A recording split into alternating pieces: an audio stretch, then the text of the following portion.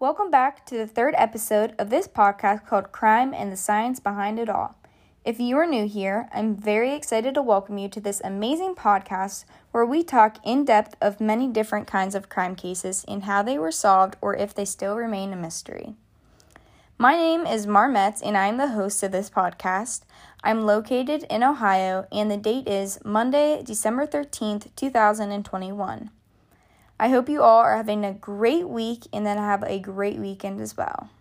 So today we are going to be focusing on a specific crime case that used fingerprints as a piece of evidence and then eventually used the fingerprints to solve the crime case. So the crime case that we will be talking about today is the Timothy Wilson Spencer case. I have a friend on here as well. Her name is Morgan, and she is going to listen to this case while we are talking. And then at the end of this, I'm going to ask her a few questions.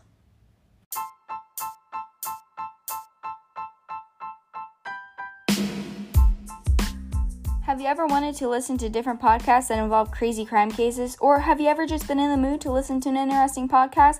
Well, you've come to the right place because on Spotify, you can listen to crazy crime cases for free. That's right, I said for free. And you now never have to worry about choosing a podcast that is uninteresting again. Some amazing crime case podcasts on Spotify are The Crimecasters, Hometown Killers, The Felonious Files, Not Your Average Bedtime Stories, Crime Satellite, Snakes in Disguise, Bad Apples, Snakes, and Darkness Within the Shadows.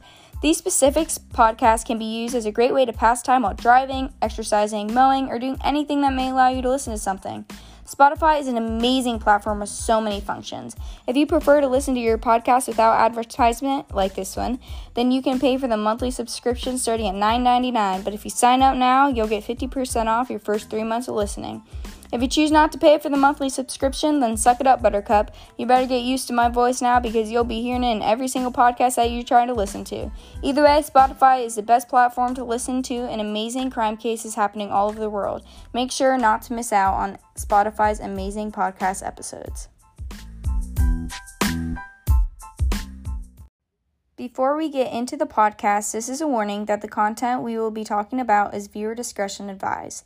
The content will be talking about cruel violence along with sexual and physical assault that may disturb some viewers.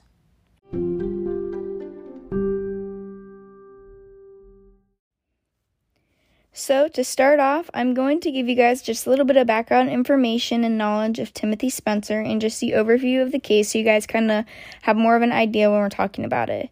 So he was an American serial killer, aka the South Side Slayer. He was born March 17th, 1962. He was located in Arlington County, Virginia, USA.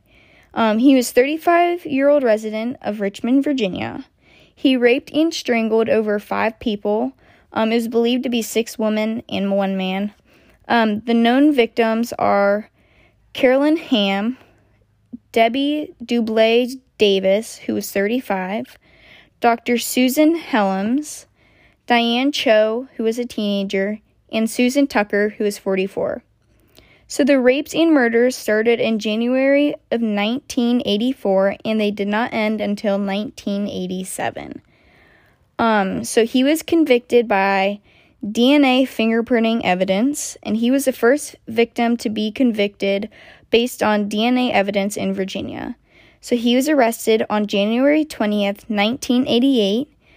He was earned the death sentence in 1988 as well, and then he was later executed on April 27th, 1994.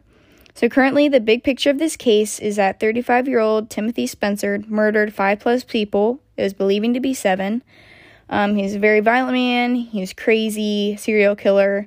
Even his AKA name, the Southside Slayer, that just kind of gives you guys a little bit of an idea of how he was known. And so as we get further into the podcast, we will be talking more about the victims, the crimes that occurred, and what happened after Timothy Spencer was arrested.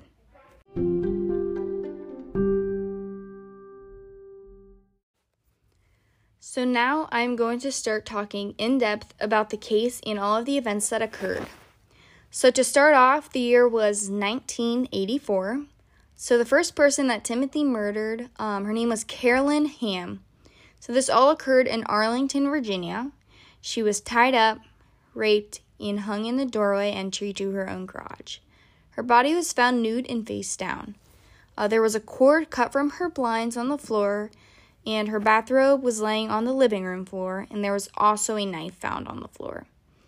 So a little bit about the victim, Carolyn Hamm. She was a lawyer. She lived alone, and that right there just tells you how successful and hardworking she was, and knowledgeable as well. I mean, she was a lawyer, so she had to be a little bit smart. So the neighborhood that she lived in was not a crime-high neighborhood at all. Therefore, murder was very, very rare. So this case was then obviously very much talked about. An arrest in confusion was actually made very quickly after this murder had happened. And then eventually the authorities found out that the confession was incorrect. We will obviously be talking about that a little bit more when we get a little further into this podcast. So about 3 years later, a very similar murder had happened in the exact same neighborhood. So the date was December 1st, 1987. The victim's name was Susan Tucker. So Susan was 44 years old. She was found laying on her bed. She was nude but was being partially covered by a sleeping bag. So when the authorities found her, she had already been dead for several days. So just like Carolyn Hamm's case, Susan Tucker was found with rope cut from the blind. So, like, right there just kind of tells you that it had to be the same person, because somebody, like, cut the rope off of the blind where you, like, pull it down. So the rope was tied around her arms and neck. Based on the evidence collected from the scene, she was raped and strangled as well. These two cases were very similar. There was multiple bodily fluid stains found on each of the bodies. The killer broke into each of the houses from the back through a first floor window. Both of the victims' purses were also dumped out on the floor. So Joe Horgaz, I'm not quite really sure how to pronounce that, but so he was a detective assigned to the Susan Tucker case. And so throughout his investigation, he realized that just over a 100-mile radius from Richmond, Virginia, there were 3 more similar cases to these 2 cases. So the 3 other murders all took place in 1987. So on September 19th, 1987, the victim, Debbie Davis, was found. Debbie was 35 years old. She was found with her hands tied, and based on the evidence that was found, Debbie was strangled slowly. She was strangled by a sock that was tied around her neck and was then twisted extremely tight. There were also bodily fluids found on her body as well. So Debbie lived alone, and she lived in a first-floor apartment building. Just 2 weeks after the death of Debbie Davis, only about a half a mile away, Dr. Susan Helms was found dead. When she was found in her bedroom closet. So she was dead in her bedroom closet, and that's just kind of really weird. So when she was found, her hands were tied. There were multiple bodily fluids stains found on her body and the carpet. She was strangled with a belt. And then the next case that happened in Richmond, Virginia, was in a suburb. And this one might touch more hearts than others because this victim was Diane Cho, who was only 15 years old. So, I mean, the other ones obviously touch others' hearts, but this girl was only 15. So, just from a teenage standpoint, the murderer was didn't care at all, just felt the need to do whatever to all ages of women. So she was murdered in her bedroom. Her parents and brother were sleeping in the other room at the time, and this is a parent's worst nightmare for sure. Her hands were tied. There was tape found over her mouth. She was strangled with a rope, and there was a piece of duct tape across her mouth. I already said that. She was strangled, raped. There were bodily fluid stains found on her bed sheets, just like the other cases above. So Detective Joe Horgaz definitely did his job. It was very difficult to be able to identify and link crime cases together, but Detective Horgaz did do that. So by linking all of these crime cases together, this allowed him to gather more information and get more clues about who the killer may be. So there was another rape case that happened close to these cases as well. This one ended a little differently. So a woman got woken up very early in the morning to find a black man standing over her. In his hands was a knife, and he was wearing a ski mask. He made her drink Southern Comfort, which was a strong alcoholic drink. Rapists do this because sometimes it makes them almost feel as if they're on a date. It makes them feel that whatever they're about to do is normal because their victims like drinking. So it puts like this made up image in their mind that what they're doing is okay, which is very wrong on a lot of levels. So he threatened her and taunted her for about 3 hours. And during the 3 hours, she was I'm sure her head was just going in all different directions. She thought she was going to die. But close to the end of the 3 hours, her upstairs neighbors woke up and finally woke up after 3 hours, and then they heard all the screaming that was going on.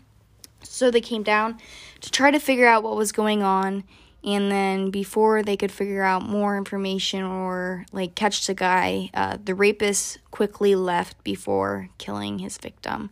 This woman's name was not released, so it's kind of an unknown.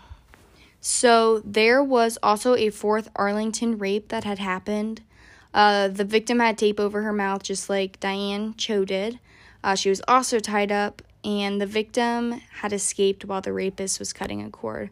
So we have 2 victims that have escaped. This victim's name is also unknown. I don't know if they just did that, they didn't want to release much information of themselves. That's a very personal thing, and knowing that this is going to kind of blow up, I can totally understand where they're getting that from.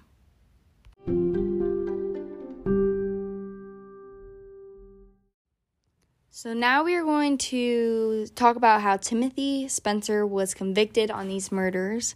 So to start off, Detective Joe Horgaz, he made up a theory of what was going on. As a detective, I'm sure that most of them do that just because you kind of want to put all your pieces together and have somewhat of a theory. So in his theory, Horgaz, he did not have every blank filled, obviously, because this was a theory. They didn't know who did it. You can't fill the blanks without knowing the facts, and if they knew the facts, then the guy would already be in jail. But they didn't. So one of the things is that he did not understand the reasoning behind the timings of the murders because they were so spread out and inconsistent, but they were also similar. So in that way, he just had a sense he knew that they were tied in together somehow. So when Timothy Spencer was finally convicted of committing the murders, all the blanks were filled, and the reasoning behind the timings of the murders made so much more sense. So there was a break in the murders because Timothy Spencer was serving a prison term for burglary. Obviously, this would have caused him to not be able to murder people because he was in jail. So when he was released, he lived in a house in Richmond. So the murders and rapes then started back up soon after he was released. Authorities did get kind of suspicious about this. They didn't have evidence or anything, but they definitely did get suspicious and started investigating a little bit more. So the time and location sequence of all the crimes did match up perfectly with Spencer's activities, but they could not use any of this evidence to convict him because it wasn't enough. They just didn't have enough. They didn't have more facts behind it. So Detective Joe Horgaz had to do a lot of convincing when it came to persuading the people that Timothy Spencer is a major suspect and even the killer. So finally, when everyone became more convinced and they did more researching, they just became absolutely fascinated by this. So they did some forensic testing. So as we talked about in the previous cases, there were bodily fluid stains found at the crime scenes. So there were multiple hairs recovered as well, but they did not belong to the victims. And there was also fingerprints found at some of these crime scenes. So they did some testing, as I said, and the DNA in the bodily fluids matched the DNA taken from Spencer's blood samples. So they did some comparing there, and that checked off the list that it matched. And then the multiple hairs found and recovered from the crime scene matched Spencer's underarm hairs, so that also checked off. And then the fingerprints found at the crime scenes also matched Timothy Spencer's. So that is a huge check because that can be individualized from just any standpoint. So with all of this evidence connecting to Timothy Spencer, there was now enough evidence to convict him. So then he was finally arrested on January 20th, 1988.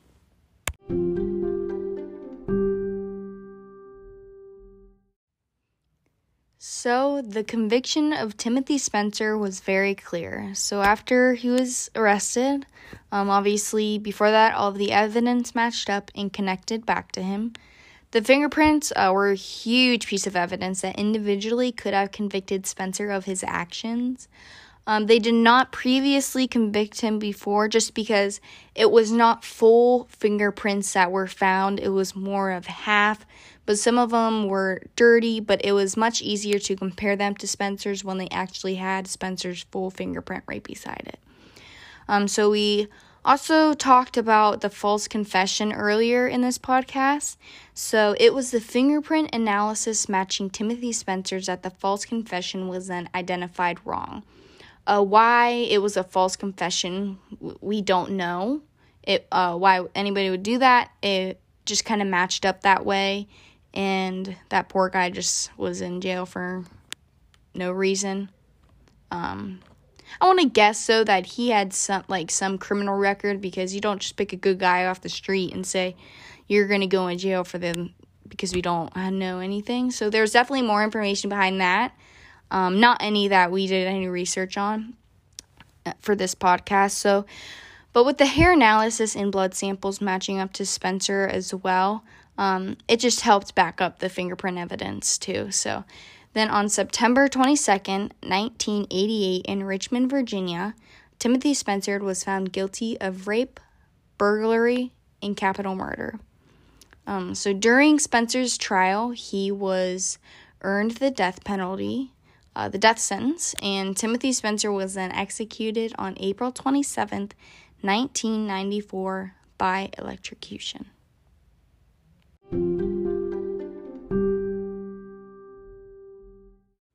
So after all of the theories and all the evidence and the cases and the researching and the back and forths, everything was finally finalized. So Timothy Spencer was the murderer of the 7 people that we talked about, but we only kind of got more in depth about the ones that we knew about, the known victims. So all of this may not have happened if Spencer was not put in prison for burglary in the first place. So when he was put in prison for burglary in the first place, the murders then stopped, and then he got out of prison and the murders continued, and this was a huge eye-opener for the authorities, especially Detective Joe Horgaz. If this didn't happen, then the authorities may not have caught Timothy Spencer for a much longer time. I know it was already like a 3-year span, but I mean, it could have been way longer, which could have then resulted in more deaths and rapes of people, just more sadness overall. So another thing about this case that many people could argue about is obviously a huge debate still in this country today. Is the death penalty, if it's an okay thing for the government allowed, or if it's not an okay thing. So this is just a huge debate today. I can leave you thinking about the death penalty, or I can leave you thinking about, like, why wouldn't the authorities have done something sooner with the fingerprints, just some of the unknowns. But overall, this case was very choppy, I would say, just with him going into jail, and then everything stopped and then started back up again. But at the end of the day, he was convicted. He was sentenced to death. And we know that these cases then finally came to a close. Maybe some closure for the families of the victims as well.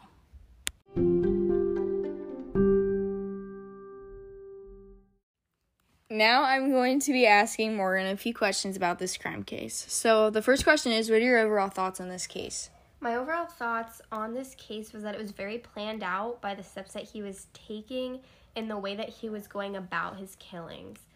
It does bring up a lot of questions that I have, such as like his past experiences that may have started his journey as a serial killer, or something that like would trigger these killings to start, and why such a wide variety of victims. He was targeting anybody from 15 into their 40s. Okay. And the second question is, if you could ask Timothy Spencer one question, what would it be and why? I think that I would ask Timothy what his overall motive was, why he was killing the way that he was killing, the victims that he's chosen, what started the killings to start, kind of all the questions that I had to begin with on my initial thoughts.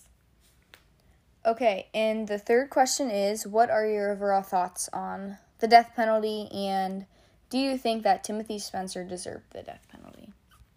Good question. So, in my views, I don't like seeing anybody on death row. However, with that being said, I feel that individuals on death row have been proven guilty through the evidence collected, and it does take many months to develop the evidence, and the decision was not taken lightly to place that individual on death row.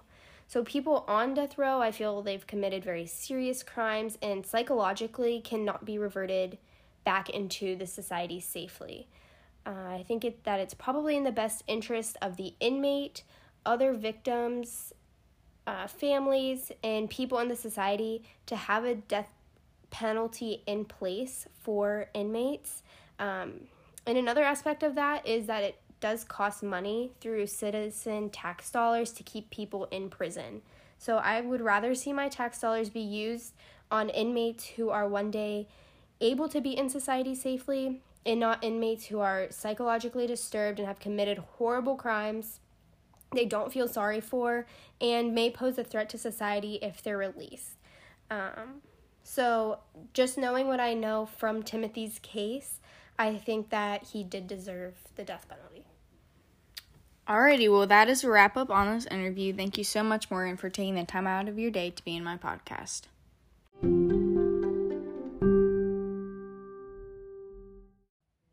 Thank you all so much for tuning in today. I hope you enjoyed listening to this episode of the podcast called Crime and the Science Behind It All. Make sure to turn on the post notifications so you'll be notified whenever I release the next episode. I hope you all have a great rest of your week and are safe and healthy for the holidays coming up.